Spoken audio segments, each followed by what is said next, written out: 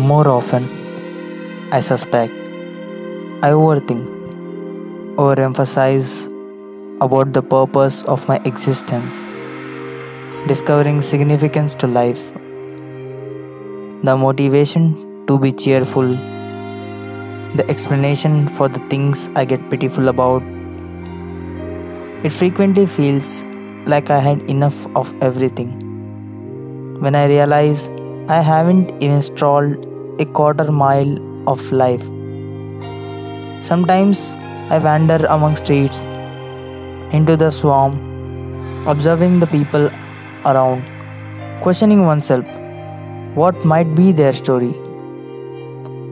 I believed everybody has a story worth tuning into, and there is always one person who wants to tune into ours.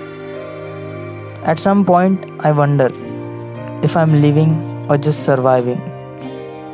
If I consider the possibility that I don't live tomorrow, will I be judged for who I was or who I will be when I won't be here anymore? Sitting someplace far away from the bustling life, I attempt to persuade myself in every difficult time that there is something worth living for.